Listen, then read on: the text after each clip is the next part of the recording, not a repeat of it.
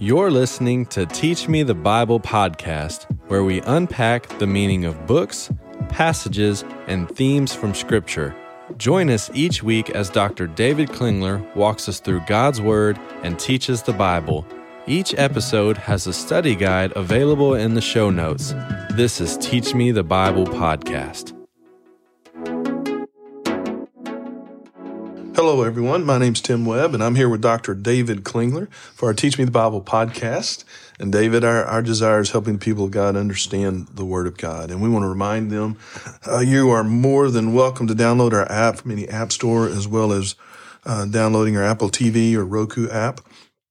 But with every episode, just a way to continued growth, we want you have Bible studies available, blog posts, articles, those kind of things to help them gain deeper understanding. Also want to encourage everyone to, if they have questions, to email those questions to you. And I know things are just kind of an update before we jump in here, because people need to understand that God is really blessing this ministry, and more people are getting involved and coming apart. I know you're excited about that. And before we finish our discussion of Colossians chapter 4, just want to ask everyone to continue to pray for you and the leadership of this podcast, that we continue to stay focused on the mission and for people to understand the Word of God. So I'm very excited about that.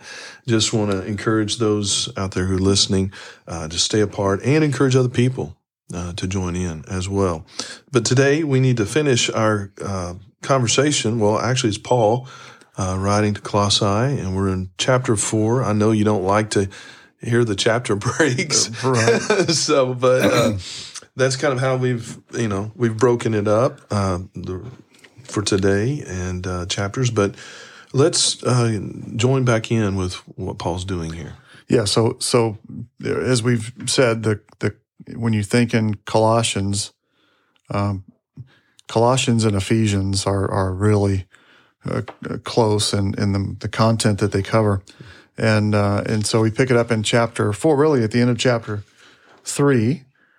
Paul has exhorted these Colossians to put off the old man and put on the new man, and that this new man is Christ. And so how do you live in the body of Christ, and how does that affect husbands and wives and children and fathers? And so those are the categories that he uses: husbands, wives in 3:18 and 19, then children and fathers in 20 and 21.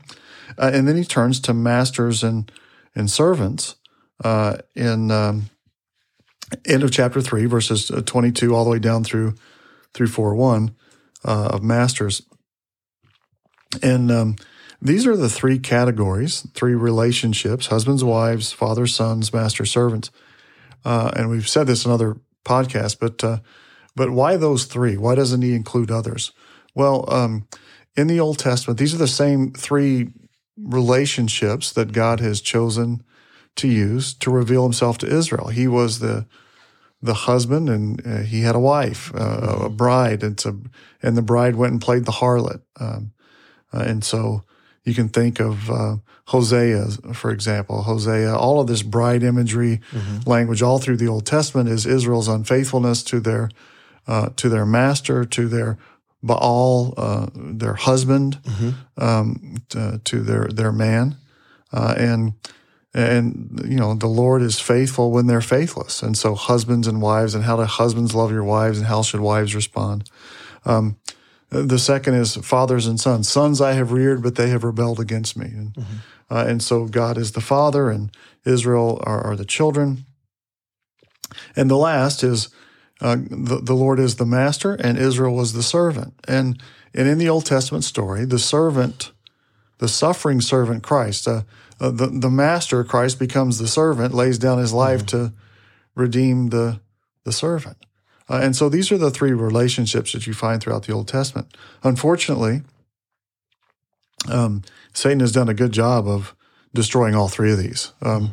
Husband and wife relationships, fathers and sons, and masters and servants. And so you'll hear often, well, how can you believe in a Bible that advocates slavery, advocates this concept of slavery?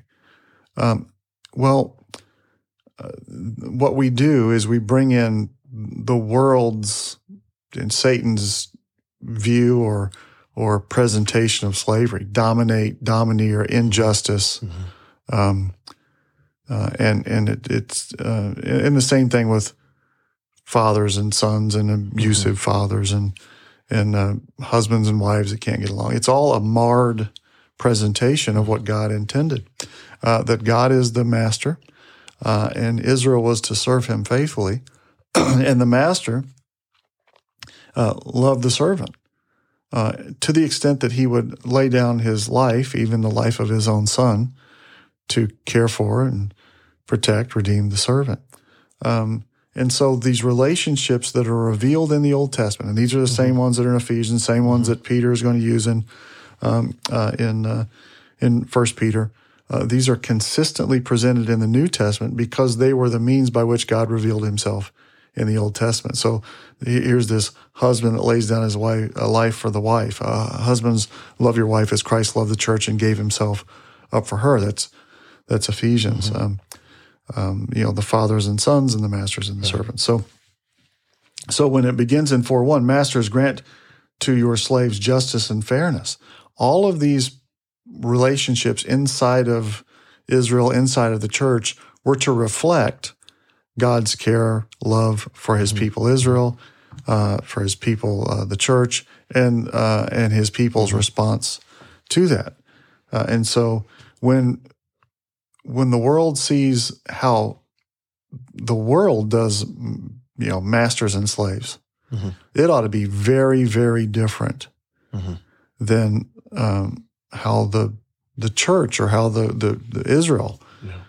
You go into Israel, and all of a sudden, their masters care and love their slaves and treat them as their own family. In fact, the servants so love the master that they could choose to serve him for the rest of their days. Yeah. Well, this is how it ought to look. We don't negate hierarchy, right? And so the hard part to hear here is that that when we hear, husbands abusing wives and masters abusing servants and all that, and we think, well, how can the Bible even allow such a thing? How can a just God allow such injustice? Well, that injustice is brought in by Satan. It's not brought in by God. Right. And so if you keep to the biblical, the positive, how it's supposed to be, you ought to see Christ in the church. Christ is the Lord, the Kyrios, the master, and the church is to serve him. In Isaiah 49, it's one of the servant songs we call it. It's where the master, the Lord, sends his son as a servant to redeem the servant so that the servant would serve him. What master does that? Right. Lays down his own son. And so what ought to characterize how we treat one another in God's family is with justice and fairness. And it's not justice and fairness by how the world would describe it, but in how God does, right? So husbands, wives, fathers, sons, masters, servants, it ought to look like God's care, love, loving kindness, loyal love for his people. So masters, grant to your slaves justice and fairness, knowing that you too have a master in heaven. See, there it is. Just as your master cares for you, so you care for your those under your care. Devote yourselves to prayer, keeping alert with an attitude of thanksgivingness, praying at the same time for us as well. Paul talking about praying for us as well, that God may open up to us a door for the word, so that we may speak forth the mystery of Christ, for which I have been imprisoned, in order that I may make it clear in the way that I ought to speak. And so Paul, really, if you had to put a chapter break here, it'd probably be better to put the chapter break after 4:1. I don't know why they put 4:1 in there. 4:1 kind of goes with the end of chapter 3. But then in 4:2, he changes his focus to devote yourselves to prayer, be alert, pray for us, conduct yourselves with wisdom toward outsiders, making the most of the opportunity. Well, what would that look like? Well, let your speech always be with grace, seasoned as it were with salt, so that you may know how you should respond to each person. How do you respond in a way that builds up, models Christ, is a witness, sharing the testimony? All of those things go into that here. Paul's going to say in Philippians that Israel was to be the light of the world. They were the children of God. But now, because of their rejection, the gospel's come to the Gentiles, and now so he calls the Gentiles lights in the world and children of God. And so this is how we get to our theology of living. How do we live? If this is what we believe, chapters 1 through 3, at least down to verse 17, then how do we live? Well, this is what it ought to look like. This is how it ought to play out in husband and wife relationship, father and son relationships, master-servant relationships, or those who are in your care. And we could talk about those who are bosses and employees, that type of thing. I think that's a relevant discussion. And how do you live? How do you live out your faith in the midst of the world? And so the real practical application all the way up to verse 4:6. And then he says, as to all my affairs, Tychicus, our beloved brother and faithful servant and fellow bondservant in the Lord, will bring you information. For I've sent him to you for this very purpose, that you may know about our circumstances, that he may encourage y'all's hearts. And with him, Onesimus, our faithful and beloved brother, who is one of yours, they will inform you about our whole situation here. Remember, this Onesimus, this would have been a name familiar to the Colossians. Remember Philemon and Onesimus and this whole situation that's taken place in Colossae. So then Aristarchus, my fellow prisoner, sends you his greetings, and Barnabas, his cousin Mark, about whom you received instruction. If he comes, welcome him. And also Jesus, who's called Justus. These are the only fellow workers of the kingdom of God who are from the circumcision.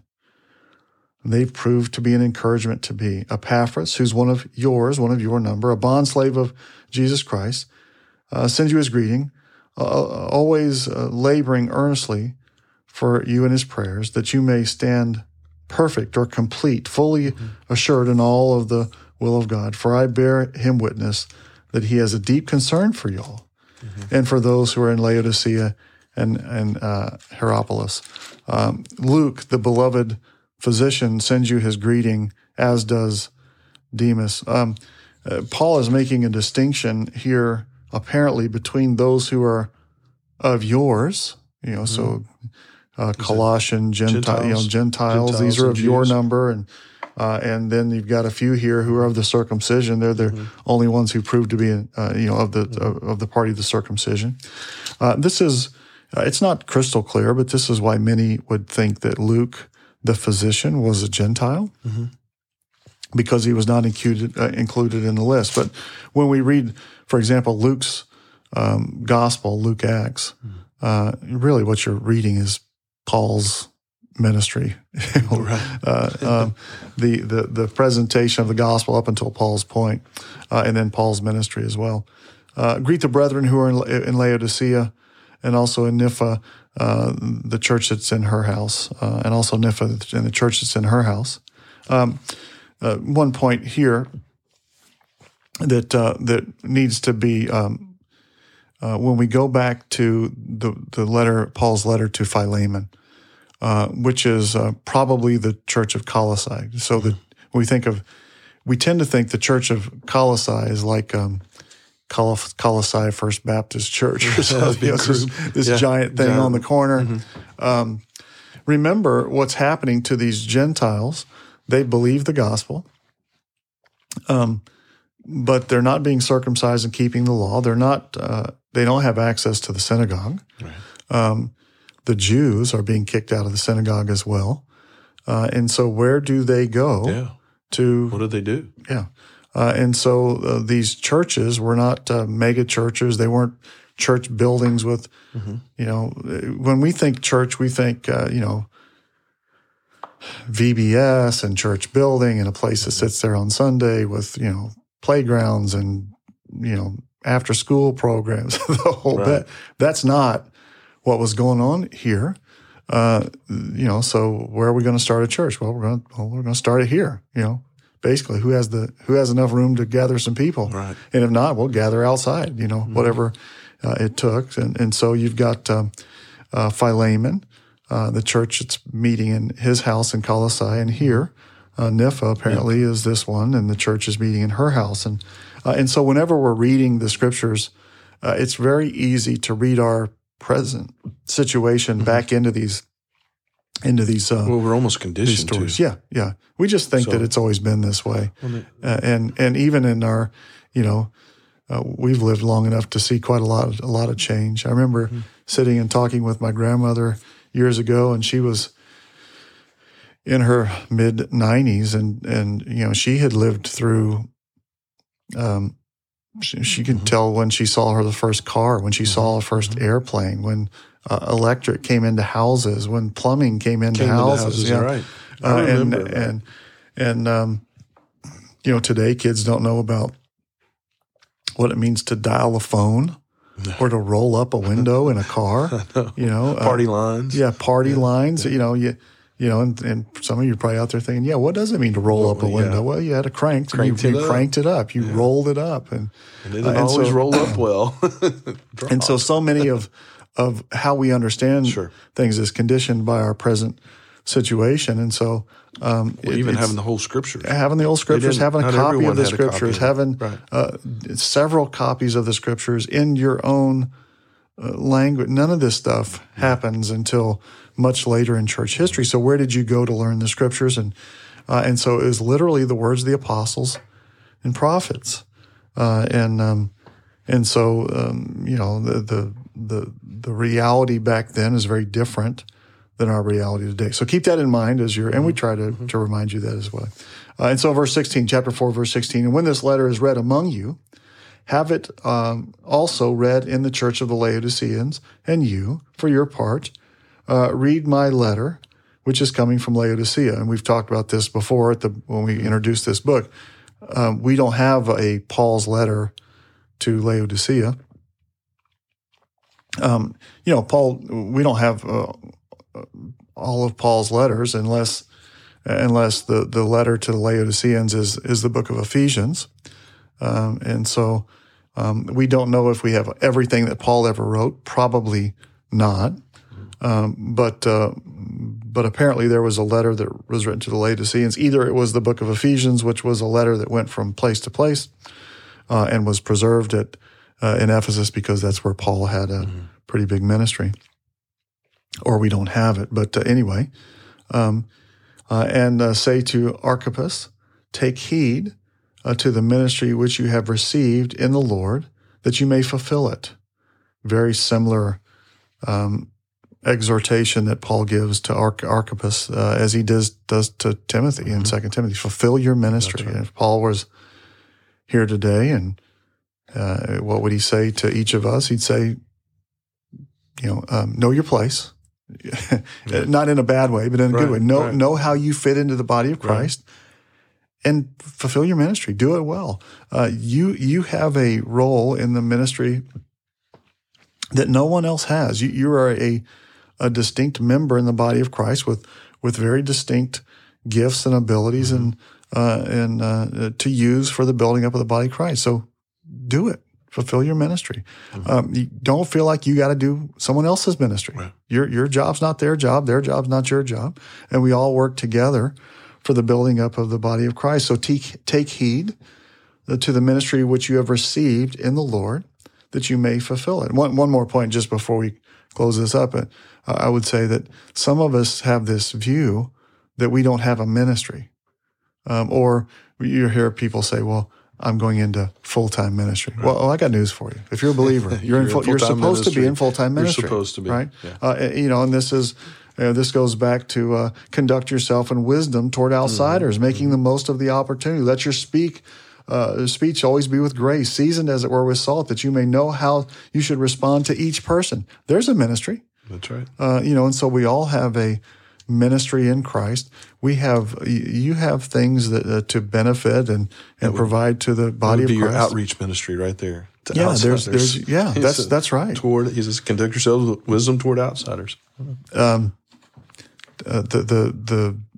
waitress that waits on you at the restaurant, the people standing in line, everyday affairs, the parking lot. How do you treat people in the parking lot when some idiot cuts off and takes your parking spot? Okay, how do you respond to that? Right.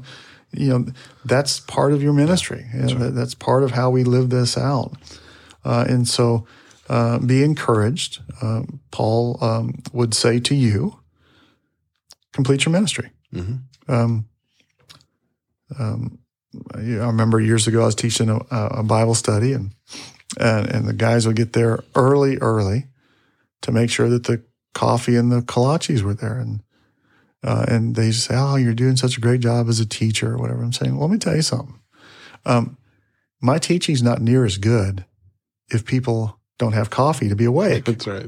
In fact, I think that a lot of the average teaching looks a whole lot better when you're eating coffee and donuts. You're happy, right? So, there's something to be said there. So there's something. Yeah. So every member of the body has a role and a part, and one's not more important than the other. They're all necessary for the building up of the body.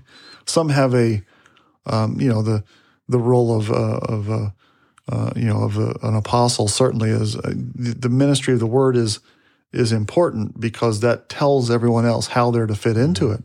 But every part of the body is vitally important. And so then ends Paul. Paul, write this greeting to you with my own hand. Remember my imprisonment. It's such a great way to finish it, right? Remember my imprisonment. Paul is always, how bold is Paul to say, follow my example. Follow me as I follow Christ. He does this a lot. Well, what do we take from Paul saying, remember my imprisonment? How much has Paul given up to follow Christ? In Philippians, he's given up everything. Is he upset about it? Not at all. No. In fact, when he writes to the Philippians, he's imprisoned, and this is one of the prison epistles. So you have lumped these four books into kind of into the same category: Ephesians, Philippians, Colossians, and then Philemon. And we learn in Philemon or in Philippians that he's imprisoned, and at the end of the letter, at the beginning of the letter, he says, I'll have you know that my imprisonment has turned out for the furtherance of the gospel, the furtherance of the gospel, because people outside have far more confidence to speak of Christ. And at the end of the letter, he says, greet all the saints. All the saints here greet you, especially those of Caesar's household. He's led them to Christ. Yeah, he's leading them to Christ in prison. So wherever you are, there's your ministry. One of the best things I ever heard in seminary was Dr. Jeff Bingham. We were in a class, and a student was asking some question about should they go into this ministry, and are they waiting to feel led to do this thing or the other thing? And of course, his answer was, well, if you want to do it, go do it, right? As long as there's not a prohibition against it, go do it. And the student didn't find that very spiritual, which I was agreeing with at the time. I'm thinking, wait a second, that doesn't sound very spiritual. What do you mean just go do it?